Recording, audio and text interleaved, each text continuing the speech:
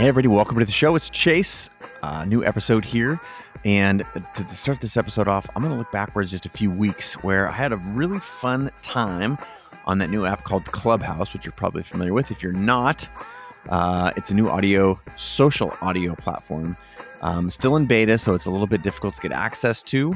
But if you're aware of it, it's a place where you can hang out and have audio conversations or be a fly on a wall and listen to people who have knowledge about things talk about those things. And whether that's MC Hammer talking about MC Hammer pants or venture capitalists like Ben Horowitz talking about how to get someone to support your vision, and between those two things and everything in the middle, it's an amazing app. And I had a good time on that app a few weeks ago with a couple of great hosts, Walid and Mathieu. And I wanted to share that with you because Clubhouse is limited. I know not everyone who wanted to join was able to. We got some feedback that they were bummed. And also the people who did tune in got a lot of very positive feedback on the show. So thought we'd share it here in its very raw form. A couple things we cover in the show in case you're interested.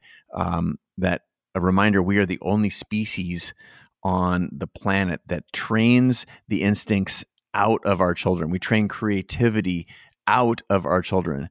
And you know that we are all creative by nature, but sometimes we forget that we are creating machines. We talk about pulling on the thread, the thing that you know about yourself, whether it's inconvenient or not, and how to manifest that into a positive outcome in your life. We talk about when to burn the boats and go all in. And it's not always what you think, right? We hear stories about entrepreneurs who got to go all in your vision, and they'll get a second mortgage on their house and they go out of business. And knowing when to go all in and when to turn over one card at a time, or when to just keep moving forward, that is a big dilemma. Those three topics, a number of others like short-term urgency, long-term patience, different seasons of life. You can't always be, going 24/7, just like in life. In the world, there are seasons. In winter, you move slower. You are more quiet. It's darker earlier. And how to think about applying that to your life. Great conversation, again, with Walid and Mathieu, and I know you're going to dig it. So hope you enjoy the show. If you got some feedback, please give me a shout out and give those other folks a shout out on the internet. And I look forward to getting your feedback. If you like this and you want to dive deeper, there are also all sorts of other ways you can always do that. You know my book, Creative Calling. You're very aware of Creative Live. There's a new subscription price, $149 to get access to more than 2,000 classes. And of course, you can, if you are able to, get an invite. Follow me on Clubhouse. Looking forward to hearing more from you. Hope you enjoy the episode. Until then, I'm going to get out the way and turn it over to this recording from just a couple weeks ago. So what's up, Chase? How you doing? Chase. Hello. Thanks for joining us. Good to see you here. Yeah, happy to be here. Thanks for pulling it together and hosting. Much gratitude. Absolutely. We're excited to have you here. We'll dive right into it because we know the time goes fast. We're planning on this room for 60 minutes. This is kind of like part two of a conversation that we had, I guess that was 2 weeks ago with Wong and the great Tim Tatter, which we thought was just a really great conversation and just a lot of great feedback from it. And Walid and I have both had the opportunity to dive into your book, Creative Calling, and gotten a lot out of it. And so we are excited to have you back here. As certainly one vector we should talk about today. Just, when I have in my own experience where those, and if you're anything like me, I think everyone here has tapped into something that was working at some point in your life. It was going great. And there was this sort of, my guess is that, your mindset was at ease. There was a sort of a peace, a presence, and in the moment. And, that is achievable over and over and over if you practice and get into it. And the people who are the best in the world at anything, like I have come to learn, again, through my own experiences and deconstructing the work of the people that I love and admire and appreciate, that I'm close to, or that I've studied from a distance, like mindset matters, especially around creativity and intention and who you're spending time with and what you put into that muscle that's between your ears. So I found a lot of value in getting to talk about that last time, and I'm presumably maybe we can take some questions about it here. I write about it a lot in Creative Calling, and it's just, I think, radically underrepresented. So we can talk, we can go wherever you want to go. I just find that is an underrepresented topic. Most people want gear or technique or tactic, when there's all of those things can be incremental improvements. But if you are listening or watching right now, or I guess not watching, if you're listening, and like step change transformation is interesting to you, like how do you not just like achieve your 10-year goals, but how do you achieve your 10-year goals in 6 months? Or not just become a published author or start your own design firm or launch a product, but how is it used by tens of millions of people? Like that sort of, I guess, that radical step change, I find, has very most to do with mindset. And of course, there's a bunch of factors that go into it, but just radically important. So I enjoyed that last time and think we should touch on it here, but we can also take it anywhere you want to go. And presumably people may have questions about Creative Calling or whatever. That's the plan. I think that last time we sort of premised it around this idea of, let's not talk about gear, let's not talk about lighting. And your book is very much not about those sorts of subjects. It's very much about how you create that kind of mindset. So we're excited to dive into it. Before we do, if we can just briefly do some introductions, just to kind of kick the room off, and then we'll dive right in. Walid and I have been talking today. We both had a chance to dive into the book, and we have lots of sort of questions that things that we highlighted in the book that we just want to hear you kind of expand upon, which you're so amazing at doing, as already shown. But if we can just quickly do some introductions, and then we'll dive right into it. Walid.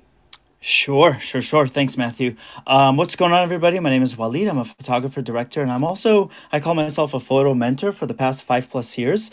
I've been helping the photography community by way of my Instagram and my YouTube channel for the most part, now here also on Clubhouse.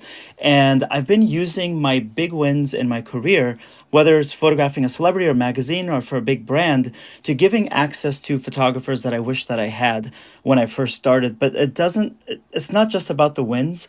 I also share a lot of my losses. And I think that that's important for all of us to do. So that's what I'm doing here on Clubhouse. And I just want to say, Chase, as part of my intro, I was telling Matthew, this book, I was like, I felt like this book spoke to me. And then he had a response right back from me after I said that. But Matthew, you wanted to go ahead and say what you said right back? I was like, oh, touche. Well, it was interesting, we were talking earlier, and like this book will meet you no matter where you are in your career. Like there's something in this book for you, no matter if you're just starting, if you're deep into it. And we were kind of reflecting back on that earlier. No, thank you. And he's absolutely correct. I was like, okay, I guess it's just not all about me, but I love this book. And that's hard for me to accept sometimes, but over the past several years, I've had photographers ask me so many questions. And I think that this book touched on so many of those. That's why I'm really excited to be here today, to make sure that we can expand with you, the author. So I appreciate your time. And my name is Walid. Matthew, you're next. Briefly, my name is Matthew Young. I'm a photographer. I'm a director. I started as a photo assistant, and I worked my way through kind of every conceivable photo job. But now I've spent the last 10 years getting to travel the world and shoot campaigns for big clients like Amex and Bose and Apple. And it's kind of the life that I always dreamed of. But something that I've always been inspired to do along the way, and Chase, candidly inspired a lot by you and your journey and what you've done, is to try to build community and support other creatives along the way. So I started something called Art of Freelance, which is a peer-to-peer accountability workshop that we've been doing the past 5 years. And for instance, right now we have 100 creatives in these small cohorts showing up each week for an hour to kind of hold each other accountable and support each other as they do portfolio projects and build their portfolios. And it's very much sort of inspired by things that I think you've spoken a lot about, in your podcast and now in this book, which we're going to dive into right now. But Chase, do you want to just give us the brief sort of introduction for you, and then we can dive into the book? Sure. if you're not familiar with me or my work, I'm a lifelong photographer, entrepreneur, identify as a creator. I bailed on all of the dreams that everybody else had for me in a number of awkward, inconvenient ways throughout the early part of my life. Was good at disappointing the people that were closest to me because despite their great intentions, writing a prescription for someone else's life, or the flip side of that, being prescribed what life ought to be for each of us, just that didn't add up in my psyche. And after sort of going along with it for a long time, I recognized that was not how I wanted to spend my one precious life on this planet, and just endeavored to change it. So I bailed on a career in professional soccer. I dropped out of a PhD in philosophy, and I bailed on medical school in 3 consecutive years in order to become a professional photographer. And the rest is well chronicled online, but not dissimilar to Walid and Mathieu. My goal is to live a very creative life,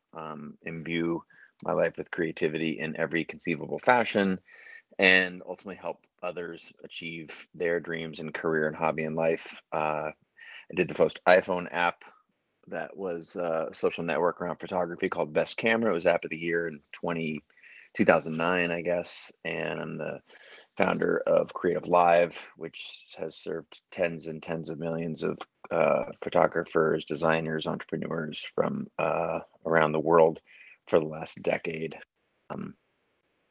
My background. And a prolific podcast host of the amazing Chase Jarvis Live show, and now the author of this fantastic book, Creative Calling, which we're excited to dive into with you now. But let me just like backpack onto that for just a second. Yeah. Like those things are, I think those are things that you might find about me on the internet, but those are like very core to the journey. The podcast, for example, started out as a live show where we had, would have hundreds of people in the in studio audience. This is, 10 years ago, we were broadcasting live and 50,000 people would watch. And what I was really trying to do is pick the brains of other creators and entrepreneurs, people who were Grammy Award-winning artists, Pulitzer Prize winners, movie stars, fashion icons, entrepreneurs, people who were not in my swim lane, and learn the lessons that they had learned along the way. It's not dissimilar to why you would buy a book. It's because you can learn so much from, you don't have to touch your hand to know that the stove is hot. You can watch somebody else burn their hand. And, that's how the podcast started out. And that's, if you haven't read Creative Calling, that's, I've basically put my entire life, all of the lessons I've learned as a creator and entrepreneur into that book. And so there's this meta narrative that I think underscores the conversation today, which is like, it's not an accident, for example, that I started a lifelong learning company in Creative Live, because I myself am a lifelong learner. And so I think that is you guys talked in your intros about giving back. The first arc of one's life, and I certainly looked at this for my life, the first arc was around acquiring skills, acquiring knowledge, acquiring resources. The second arc that I'm trying to be in here is around giving back and, disproportionately investing in time and energy in Creative Live, in writing books, in hosting the show, which is now twice a weekly episode, the Chase Jarvis Live show, twice a week. And I think that is part of what makes the creative universe go round, right? We're sort of rising tide floating all the boats, and it's very different than it used to be 10 years ago, because we take this stuff for granted. But, hopefully that's why, again, Gina and Julie and Jer and Ben and Bruce and Joel and Soren and Matt are on the call right now, because we all have something to learn here. And I happen to be the I guess the subject of the conversation today, but there's lots to learn from every vector around our career, hobby, and our lives. I love all of that, and I think it's a great place to dive into some of the questions about the book. Sure. You just mentioned all of the things that you've done and how following your intuition and scratching creative itches helped you find success and find these different projects that became so important to you. Your book is broken up into these four sections where you sort of imagine what your life can be, you design sort of how you're going to create it, you execute on the projects that are going to lead you there, and then the last chapter the last section is called Amplify, which is about finding community and building an audience. Yep. In this first section, this Imagine section, as you're talking about all these different things that you've done, this question came up for me where I was wondering your thought about, we get this like apocryphal advice we've heard where if you want to like win the war, then go burn your boats on the enemy shore so there's no turning back. And I've heard you have conversations about that on your podcast, but I've also heard you very specifically promote a strategy of easing into new skills and careers and practices and scratching creative itches. And I guess I was wondering, in the book you say there comes a time when you have to burn the boats, but that you suggest this process of scratching your curiosity and trying lots of things. I'm curious how you think about weighing those two things, how you balance those two things, like going all in on a new project that you're excited by, Sure. Versus trying new things. And Sure. Great topic to explore, and plenty of layers of the onion there. I've also been recognized for saying you got two jobs in life: one, find the thing you're supposed to do, and then two, do that thing. And for the people who found that thing, and I'm guessing when I speak in front of a room of 1,000 people or whatever, and I say who knows what they're supposed to be doing with their life, and I would say 50% of the people raise their hand. So if we take that analog here and apply it to the 100 or so people who are listening right now, then that's 50 people are going, I don't know what that thing is. So I want to first talk to that group. This is a beautiful place to be. And right now you're probably looking at the people to your left and to your right, and the people in your family circle and friend circle. And, some of them, you might be disproportionately focusing your attention on the people who know what they're supposed to do, because, that's where you're at right now. You don't have that. And so you're looking and you're seeking. And to those folks, like the curiosity that we are wired with as children. I don't know if you've watched a child play lately, but just the imagination and the curiosity and the willingness to try things without that voice in our head. We do ourselves such a disservice by not living in the moment, and by telling ourselves, and this is a survival mechanism, justifiably. So we know why it happens, but, I'm not going to go over there and, jam on my guitar with this person because I did that last time and we didn't create anything and it was kind of a waste of my time, or they were better than I was, or whatever. And so we tell ourselves all these stories and we don't do things. We don't go, we don't try. And if you're a person who doesn't know the thing that you're put on this planet to do, or one of the things, the main thing, I would just try and audit your thoughts. Like, are you sitting there right now not doing all these things because you have, you've told yourself the story of how it's going to be if you tried it? I think that is a tremendous blind spot for most people. And so if you are in that position, what if you had a different attitude, which is saying yes to so many things, and you're tasting and you're trying and you're experiencing? Like, to me, that is an orientation, that is a part of a mindset that is like you've heard the childlike mindset, the beginner's mindset. The world automatically becomes interesting if you can find yourself doing, these things, or you can permit yourself or cultivate even if you have to force yourself into this moment where you're saying yes to shit you would otherwise say no to. I think to that same group, I would also suggest that, the thing, and I hinted at it earlier, but for every single person who's listening right now, there have been times in your life where everything was going right, where it felt good and you were doing something you liked with your time, even if it was for a weekend, a month, a season, a year, 5 years, a job. I don't want to be prescriptive. It was just, things were going great. It felt good. It felt natural. I would invite you to deconstruct those things. And you could say, well, I was only 24 at the time and now I'm 36. And so it was just youth, or, stop that talk. Just deconstruct. What was it? You were, on a photo shoot around the world with your friends skateboarding for Thrasher magazine, and cool. So then let's investigate skateboarding. Let's investigate spending more time with your friends. Let's investigate, what were some of those things that you enjoyed? Who were you hanging out with? What sparked that imagination?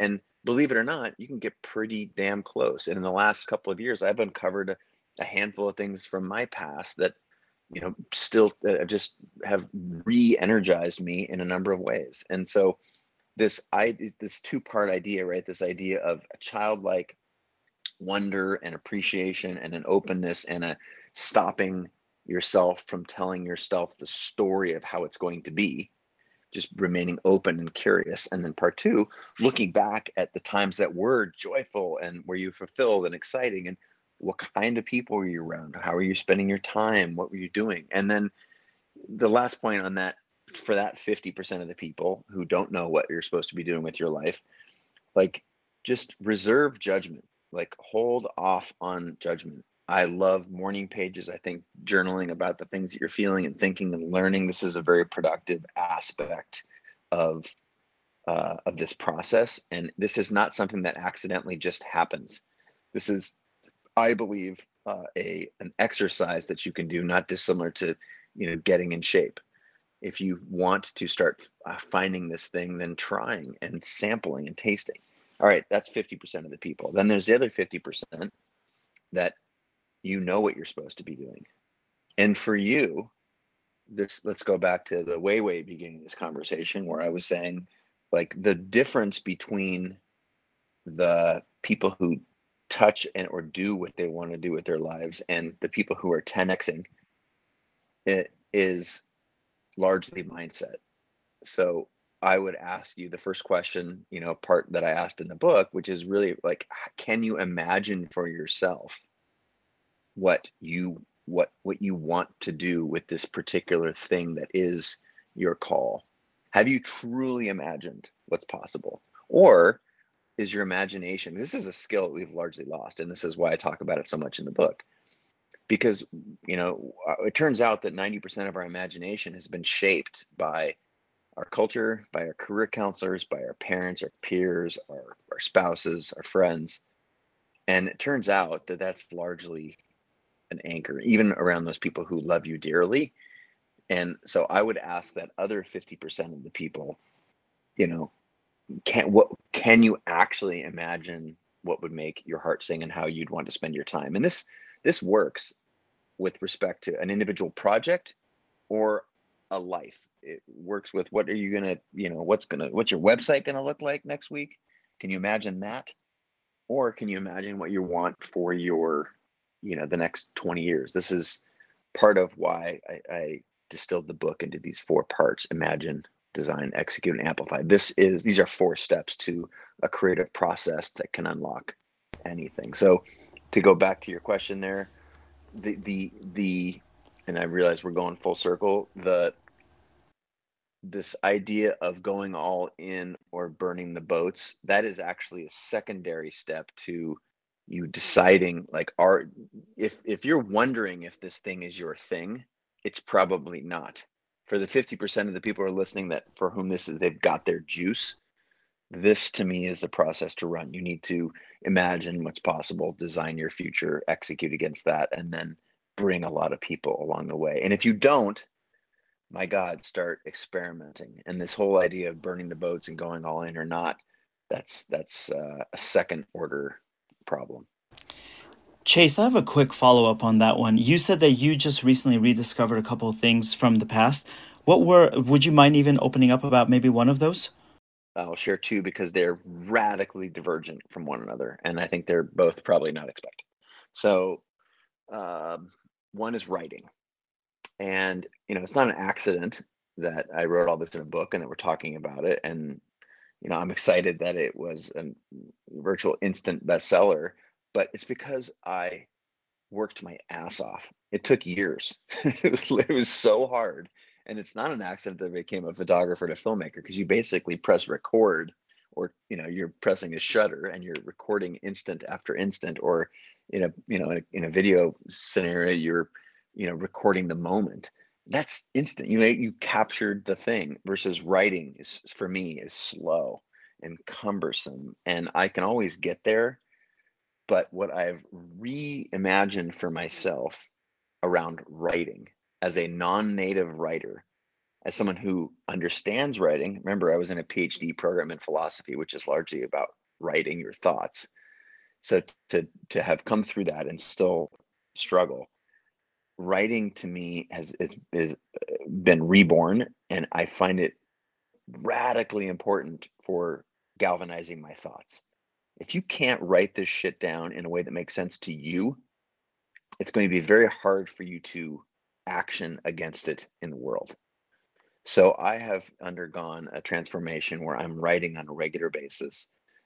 I do have another book in the works. It's not yet, nothing I can talk about yet, but this process of writing regularly as a vehicle for personal, professional clarity is, again, it was in my past. I enjoyed writing in my past, and then I became a photographer and I wrote as little as possible. And so that's one thing. On a completely different tangent,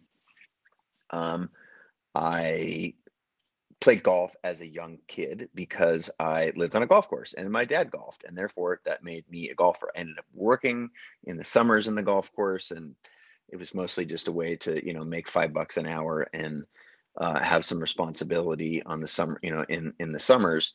But when COVID, and I basically stopped golfing for 20 years for a number of reasons. It was expensive. I was poor. In college, for example, I was also very busy playing soccer, and then life happens, and I also, I mostly don't align with and don't appreciate country club culture, the barriers that golf signals, and yet I believe we're sort of on the cusp of a new era for the sport. And without going too far down that rabbit hole, when the pandemic hit in a year ago, March, there was nothing else that you could do in Seattle, at least where we were first and arguably hardest hit early on. The only thing that was open was golf courses. That's all you could do. And so I started golfing again. And I used to, the rhetoric in my mind was, who has 4 hours to go follow a little white ball, around, the grass, and, let alone find joy in that. And what happened to me post pandemic was, oh my God, this is something that keeps me from working 24 hours a day, to actually focus my attention on something else, to be able to be with a group of my friends outside, safely engaging, moving my body in a way that's fun. And to reality, golf is really freaking hard to be. It's okay to be, it's not too hard to be decent. It's very hard to be very good. So the obsessive part of me got back into golf.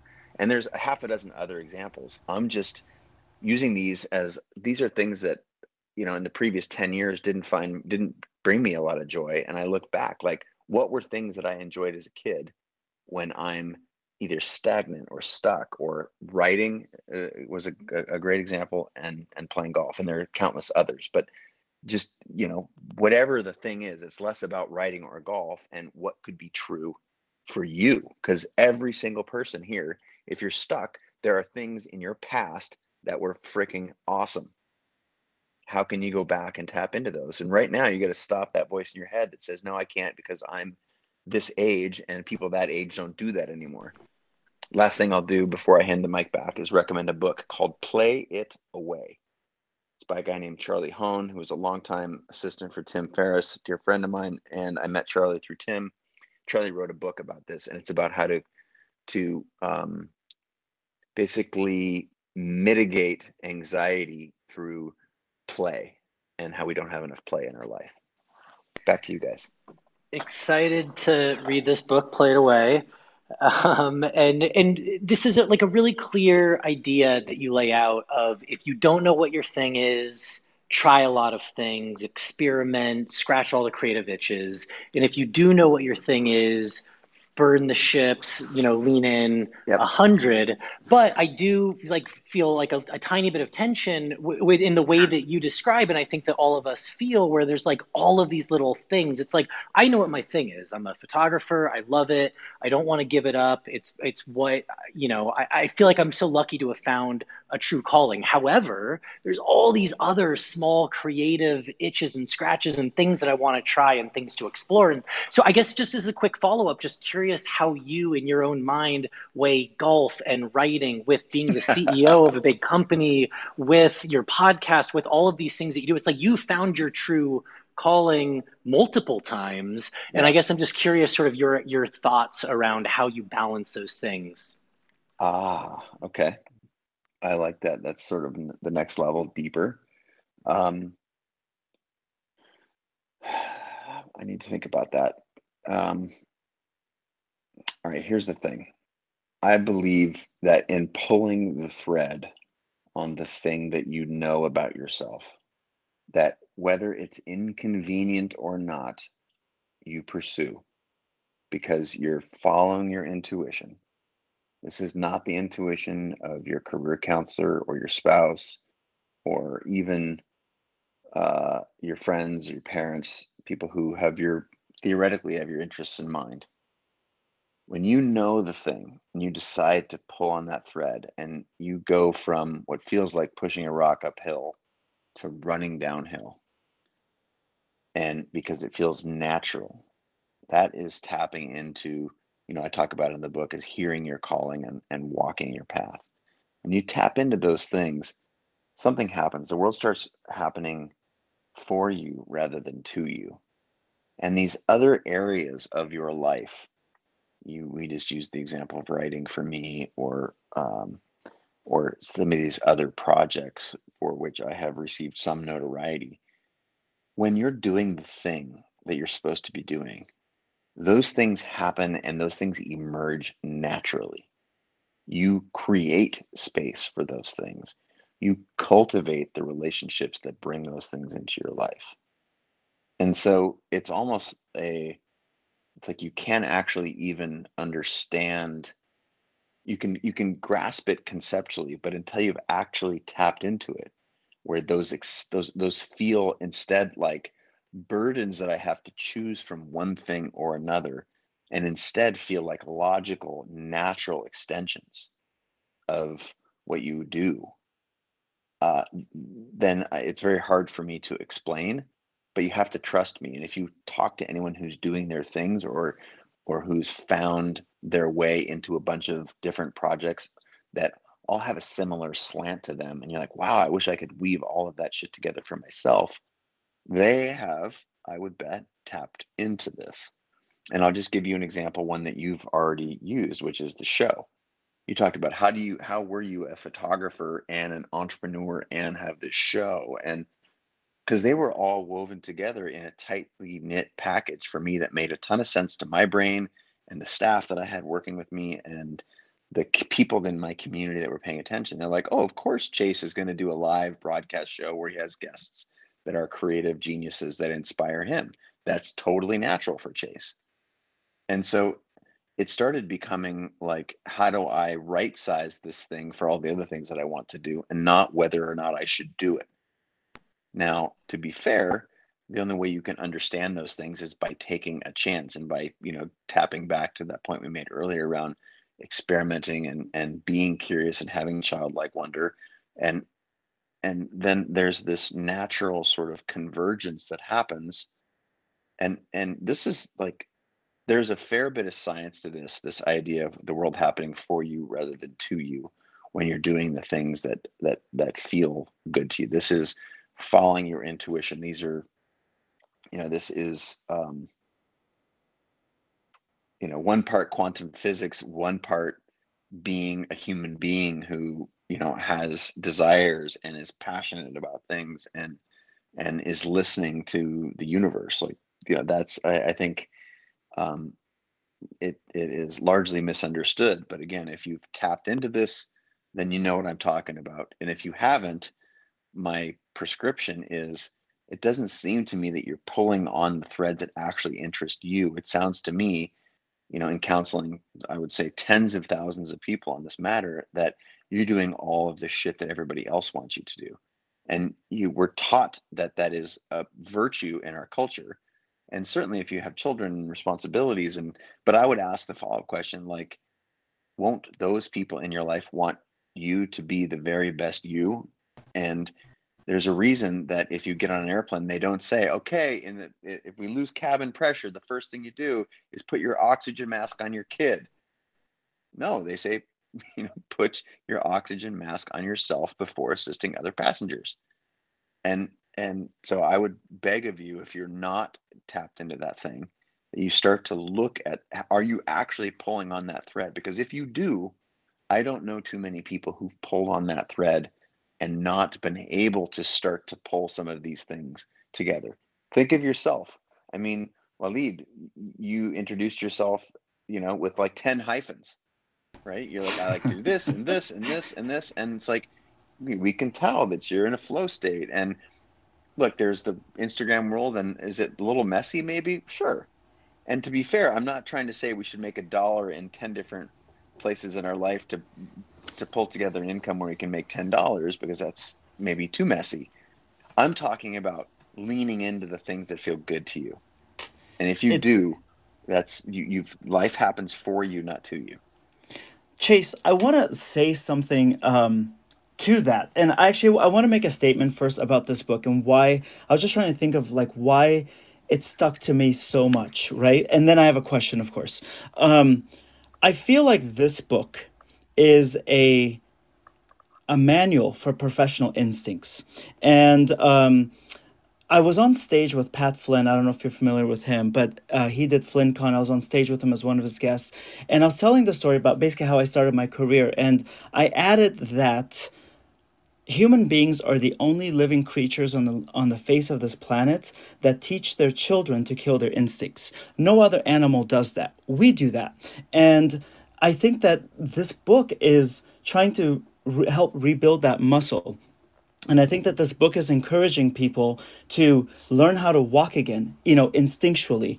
And that to me was, when I made that realization in my life, I thought, oh my God. But I realized my mom and dad and everyone else's mom and dad did it because they wanted us to have an easier time in this world, to not go against the grain, to not have such a difficult life. But that's why I really, really admire this book. So I just wanted to say that. And then a quick thing too, everybody, you can go to creativecalling.com, and then there will be buttons there to get this book at any place, Amazon. Let's see, I had the list in front of me. Amazon, Barnes & Noble, Apple Books, Audible, bam, lots of different ones.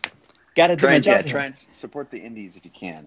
But, please. Yeah. Well, I'm glad to hear you say that. Again, that's, I think that in the intro to the book, I talk about, if you're here to become a better artist, this absolutely will supercharge your creative endeavors.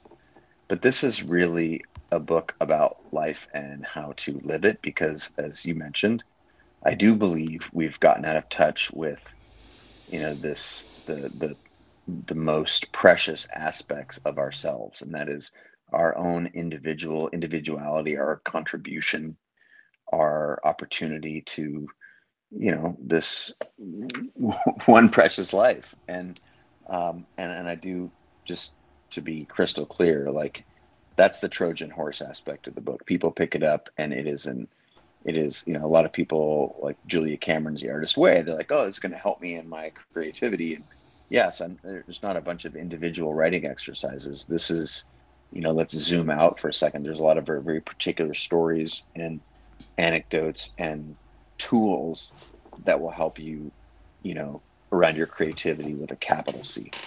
Absolutely. And then I guess the question that I really had about the book was, there's a part, I believe it might have been under the Imagine section, where I was chuckling. Okay, I audiobooked it, okay?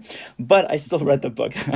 I'm checking it off as a read. But you said you don't have to be perfect. You don't have to fit the box. You don't have to dress in all black if you want to be a fashion designer. And because I got such a visualization of that. But if you wouldn't mind expanding a little bit on the importance of not trying to fit into a box, a perfect checklist, and not even Sure. so much in the immediate, but the longevity of your career, how that could be devastating. So let me know your Sure. thoughts on that.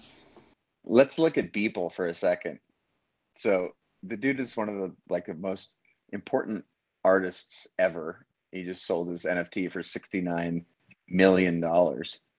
And the guy looks like a dentist, right? I mean, he's like, and so take away this idea that you have to wear the beret and smoke the cigarette and have to have lived X kind of a childhood or live in Y hardship in order to like tap. That is all bullshit. That is all a story. It is a lie sold to us by suckers. And every single person, like we are creating machines. You talked about different species on the planet. We are also the only, this is what our creativity separates us from damn near every species on the planet. And so to not lean into that as an attribute, as a virtue, is just denying so many fundamental aspects of who you are and what you're capable of. Just as a fundamental like we don't need to go any further. Like full stop, you are a creating machine. And I like to think of creating as creating with a capital C. I said it a second ago. Sure, we think about creativity with a small c, like photography, design, entrepreneurship, building a business. But you know what? Like passionate, like joy-filled lives, they aren't found. You don't find, I don't know why they call us founders, right? They should call us creators, because I didn't find shit with Creative Live. I built it with blood and sweat and tears, and hundreds of other people have come together to do this work. And the same is true for you, for anything. We are creating machines, and my God, like it's time to put that little chunk of creative plutonium in you, your soul, your heart, all those things, put that into action with a capital C, right? It's like those things, this life, it's specifically not just success. I think we're obsessed with success, but what about fulfillment?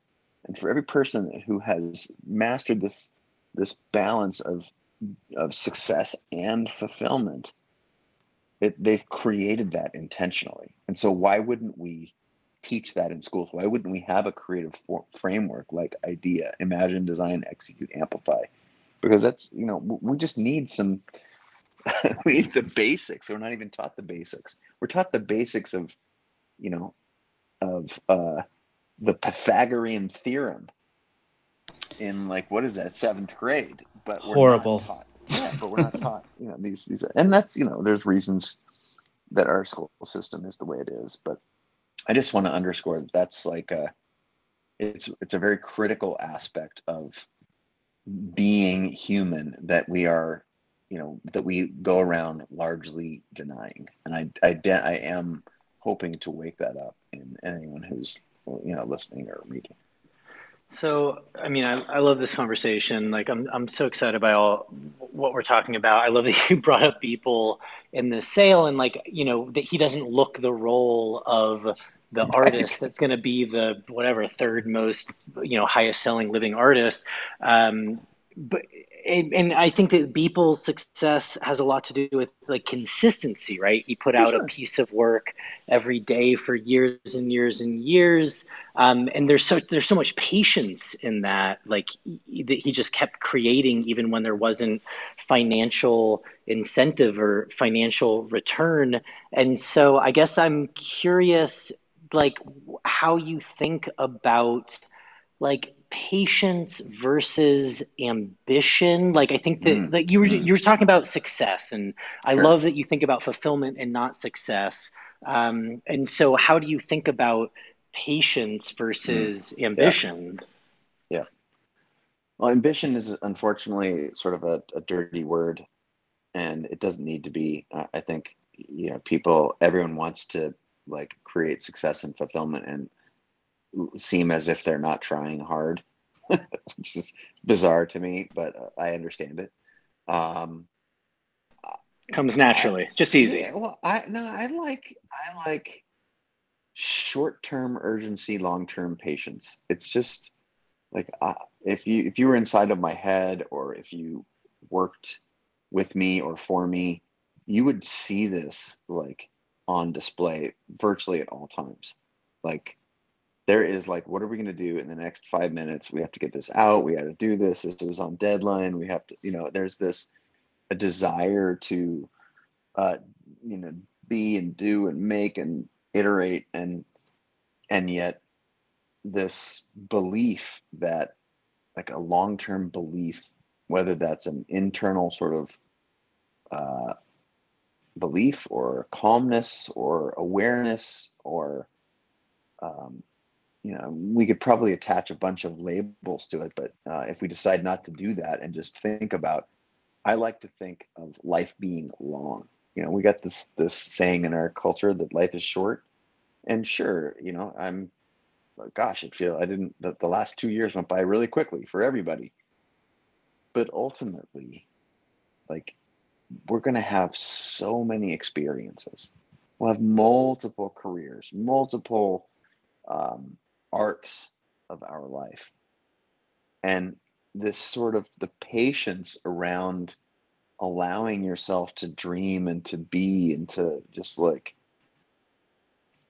taste, go back to the earlier conversation. Again, I keep doing that, but like, cool. Like, you don't have to have everything figured out. And we have this belief in our culture that everyone to your left and to your right has their shit figured out, and you're the only one who's late for the bus, which is just not true. I mean, it's, I think Branson told me that ideas are like buses. There's always going to be another one that's coming along.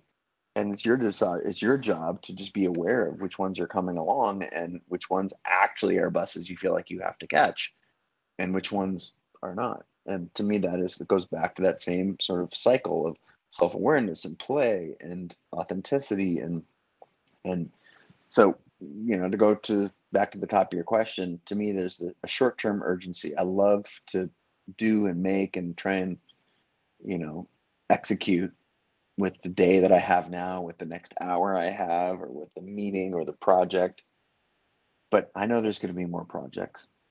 I know that I'm going to bump into some dead ends, and this sort of harmony between those two, even though they're on the surface opposite, right? Like urgency and patience. I think that's how my experience, and I will add that this is a common theme amongst people that I've had on the show. I mean, when was the last time Tim Ferriss wrote a book? It was years ago. But you know what? The next book that's coming out from him can be a fucking banger. Right? And he gets his emails out every Friday. He's got the urgency of like what's right in front of him. For sure. When was the last thing that Shonda Rhimes did? Or like there you could just say this about so many people, and yet in your mind, have they, like, where did they go? What are they gone? No, you're just like, okay, cool. You kind of have to go away to come back again. And that's, the last point I'll make there is we live in, look around, depending on what hemisphere you're in right now, the season will be different. But for us in the Northern Hemisphere here, we're in spring and things are blooming and growing and the days are getting longer. There's more sunshine. Like, that's the time to be outside, to be doing, things that you weren't doing in the dead of winter. Life has seasons in the same way that our weather and our clocks and our biology and our cultures are wired for. Professional athletes have seasons. They don't play football every week for 52 weeks. They play 16 weeks of football because you can't play football at that level year round. And nor can you in your professional career, in your personal life, in your, career development, in your, being a parent and balancing that with, it's like, it's just not possible. So if you could start to think of things in seasons, that's where this sort of patience comes in. If you don't have all the ideas, great. Cultivate your mind, like put yourself in a fertile environment. This is why I love humans. I love being inspired. I read voraciously. And I think that is a characteristic that so many people that I know, it's like, you don't have to be an extrovert. That's not at all what I'm saying. but you have to be curious, you have to be willing to explore, take ideas from others and mash them into something and make them your own. Like that, doing that with a seasonality in mind is this short-term urgency, long-term patience. Chase, I love the idea of just practical ways. And so that season one is huge. Actually, I mean, even though it was in the book, it's great to be reminded. I'm always struck by how many people are walking around. I call them sleepy wanderers, and for you, it took an avalanche.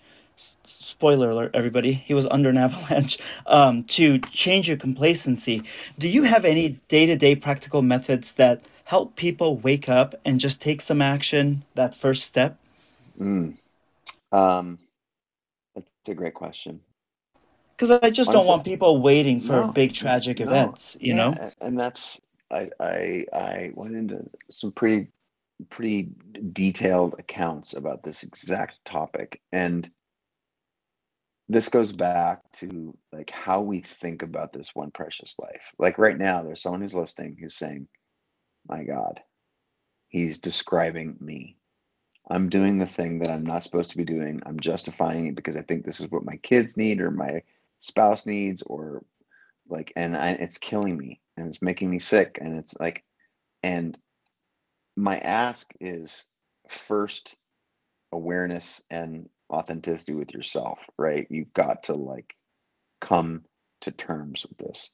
Now, what you shared, a little spoiler in the book, is this was one of the things that woke me up. I was shooting a Nike campaign up in Alaska, was caught in an avalanche, and by every measure, I should be dead. Every measure. I mean, it's a total miracle that I'm here. And I was like, okay. I mean, as soon as that night, like my reflection was, all right, I'm going to change a bunch of stuff. And I didn't, go back to patience. I didn't feel like I had to, like, I went in one person and came out another. It's not that kind. It's like how I wanted to spend my time and my energy. And part of why this is, the book has a couple, there's a little full circle moment in the book at the beginning and the end, which, ties this all together. But the same is true. Like, I wish that we didn't need these catastrophic events. Another piece of the book is I became a photographer in part because my grandfather dropped dead of a heart attack. And one of the things that I got from him was his camera. And he was like a camera nerd. And so I got a bunch of his cameras. And, like, I don't want to wait for someone to die in my life to tap into the thing I'm supposed to be doing. I don't want to almost die myself. And I'm sure that if you're listening to this right now, that you'd like to be able, just through doing work and through this key point of being awareness of the life that you're living, and honestness, an honesty, an integrity that you have within of yourself, to make choices that are going to give you the life that you desire and deserve. And so the book that's literally one of the reasons I wrote the book. It was part of that promise that I made to share this sort of in ruthlessly practical terms. Go back to your point earlier. This is not about, getting a different set of friends and moving to Paris and wearing a beret. And that is not what this means. You have the tools around you to start today to take one step in the direction of the life that you're supposed to be leading. And the cool thing is that you might be 10,000 hours away or 10,000 miles or 10 years or whatever, but you're one decision away. The decision to decide to do that thing, to pursue the thing that you know, or find the thing that you're supposed to be doing if you don't know. And I think that is very empowering. So, to your question, like, this is the essence of the book, is discovering that in ourselves without having to suffer trauma, because you've heard it 100 times. Like, someone's spouse dies and then they decide that they're finally gonna fill in the blank, do X. Why did they have to wait for their spouse to die? And right now, there's someone who's in a bullshit job, doing a thing that they hate. It's not serving them. And I'm hoping to light a small fire under your hiney that will motivate you. I'm not saying get a different set of friends. I'm not saying sell the house. I'm not saying go all in. I'm saying start walking in the direction that you know to be true for you. And damn, what a better place the planet would be. Agreed. Yeah. So what if we flip the conversation quickly to people that do know what they want to do? They are following their path. They are exploring their creativity. They are making a career out of it. But you talk in the book in this, in the execute section, there's dips in your creative path. It gets hard. Like, there's times where you're saying, I suck. So what do you do, Chase, when you're writing and you're like, what the fuck am I writing? I'm not a great writer. What's going on? Like, how do you push through the creative blocks? I mean, is it like what do you go back to? Is it just practice? Is it just mindset? Is it accountability? Like, what are the things that you use? There are tools in the book that I think outline it in a much greater detail. So like if you want to get that granular, definitely read the book. But for me, there's just a couple of categories of things, and I'll talk about those categories. One is to do something else. Stop doing the thing that you're doing. Not stop as in like I'm writing a book and I'm stuck, so I'm going to take 2 years off and go do a screenplay or start a startup. That's not what I mean. I mean go on vacation. I mean go on a walk. I mean go throw the ball with your kid. I mean do something to change your orientation to the work. Another is, and this is again where there's a lot of very detailed steps to do if you're stuck in the book, but another one is to actually I like to have a couple of different projects rotating. I usually have one big one, 1 to 2 medium ones, and a couple of small ones. And I will just shift gears and go on to another thing because I'm stuck and this piece that I'm writing is not getting any better. I know it's getting worse. And by walking away and actually working on something else, not taking a vacation or not going to play it away, to cite Charlie Hohn's book again, but to actually work on something else, I find that I've got energy for the other thing, in large part because it's new and it's like, oh cool, I can pick up the thread and I can jog with it again. So to me, there's this, and this is where developing these muscles and a number of strategies for getting unstuck serves how it will serve you the most. And this category of drop the rope. You can't be in a tug-o-war with something if you just set the rope down and go play. Like usually burning off some steam, going to work out, unleashing some of that pent-up anxiety or frustration is super helpful. Other times shifting gears and doing some different type of work. And then there's this third strategy, which is say you're on deadline and you can't drop the rope. You can't afford to walk away and go work on your book when you really need to finish the commercial that you're editing. You have to actually push through. And in that case, there's a bunch of techniques. One is called the Pomodoro technique, which is you set yourself up with a timer and you work for a lot of time. Say it's 45 minutes uninterrupted. And you just wait for that buzzer to go off. And then that buzzer goes off. And then you go do something else for 15 minutes. You go, get a PB&J sandwich. You go for a walk outside. You come back. And that there's a handful of techniques around if you have to get something done. But, let's zoom out for a second and say the reason that we're even talking about this is because all this shit is normal. We often think that we are the only person who's suffering with this right now and that we're the first human on the planet to have this problem of too much to do and not enough time or overwhelmed, or I turn this in and my boss / partner / audience / client thinks it sucks. We're the first person who's you know, faced writer's block. Like, no, and you're not alone. That's part of what, this community who's listening to this call right now, and the people who've, who are, have read Creative Calling and, joined all the various book clubs around the world and taken the classes that are out there, or Creative Live or anything else. It's like, you're not alone. This shit is normal. And, in the particular, your existence lies universal. These are truths for all of us. That's one of the reasons that community, i.e. this call, is so powerful. Because even if just for a second you realize, like, oh shit, it's good to know that Chase struggles with some of this too. And it's good to know that, Fernando and Juliet and Lindsay also struggle. Like, that's, another crazy valuable aspect of community. So if this idea of getting unstuck, whether capital U in life or small u, the project that you're working on, is at all interesting to you, I wrote it in the book. It was, it's part of the topic that we're talking about here, but it's, or you can, whatever, it's on a lot of the stuff that I'm sharing right now can be, I don't know, grokked from all the stuff that I put out in the world. But you're not alone.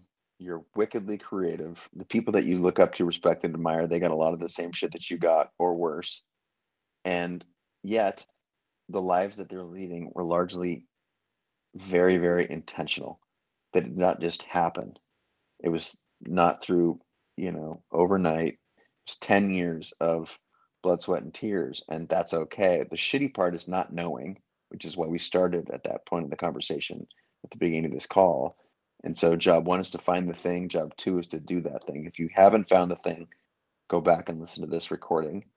And if you have found the thing, then if you haven't found the thing, then we gave you some pointers. And if you have found the thing, then by God, do it, because that's, so many things are going to unlock if you start pulling on the threads of doing the thing that you're supposed to be doing.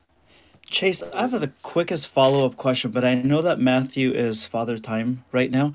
Sure. We have a Matthew. There's Do you also want to? a question. I don't know if you want to take a question, if that was part of it or not. If it's not, that's fine. I'm good with not doing it. The Sure. fourth section of your book is about amplifying. It's about building an audience, building a community, building a tribe, sharing.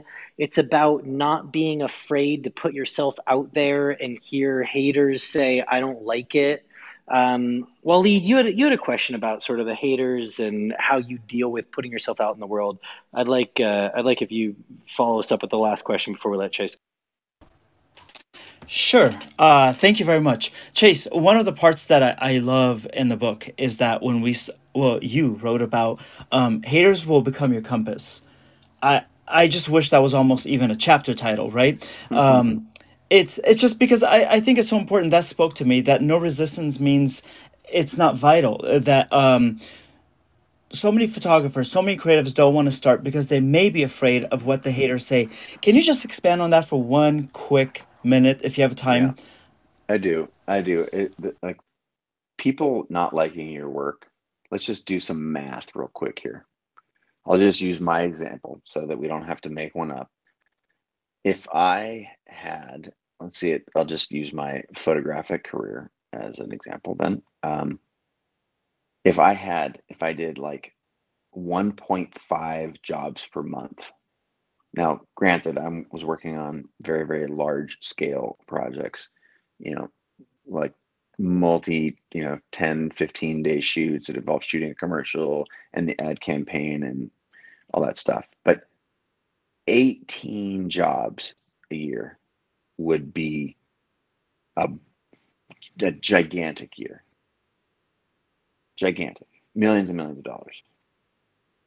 How many people need to like your work for that to be true? 18. 18 people signed the contract. Okay. And sure, other times I've had 50 jobs in a year or 100 jobs in a year, or, whatever. I mixed in a bunch of different stuff and I had 10, 15 gargantuan like boulders and you filled pebbles. My point is, it's like single like you can count them on your hands and toes. And so why do we spend so much time trying to get everybody to like our work? You have your style. That's the thing. If I could encourage anybody to be, focused on something in your creative capacity, it would be defining your personal style. If I hold up a piece of Keith Haring art, if you know anything about art history, you can identify Keith Haring. If I hold up a Jean-Michel Basquiat painting, you can identify that as a Jean-Michel Basquiat because it has a style to it. If I read to you from Brené Brown or Roxane Gay, if you are a writer, I bet you can recognize those words. This is the goal, your personal style, because that is what people hire you for.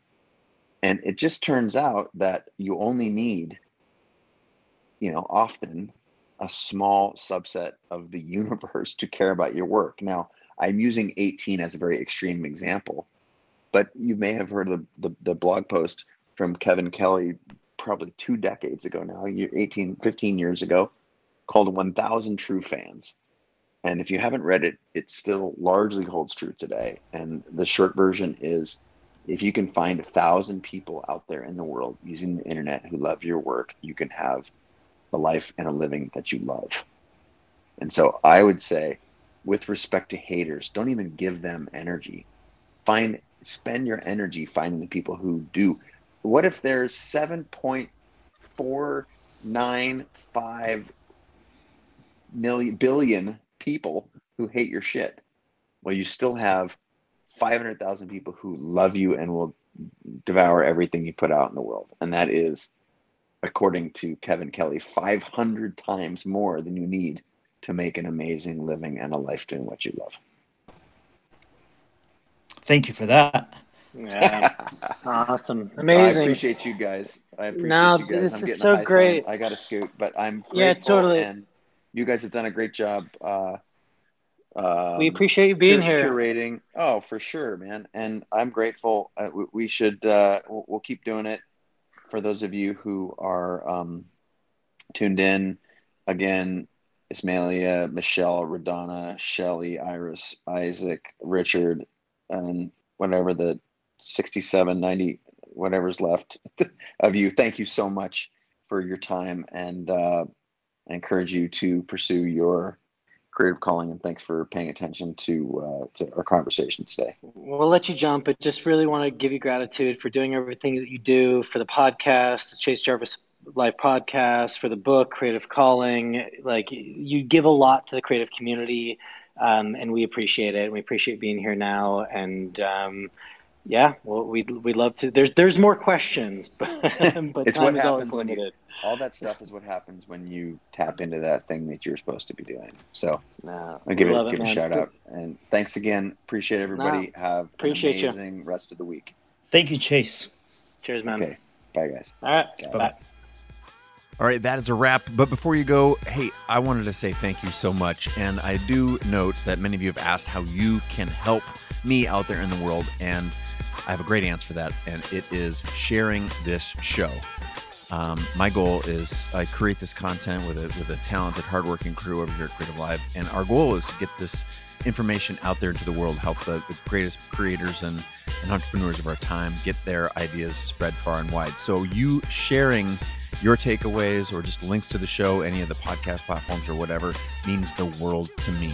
Thing two, how you can help if you care, is to leave a review at your preferred podcast platform. That also helps surface this show, the guests, in search results on each of the platforms, and it means a lot. So thank you so much. Really, really grateful, and I'll look forward to seeing you in the next episode, hopefully soon, maybe next, maybe right after this, maybe you're going to listen.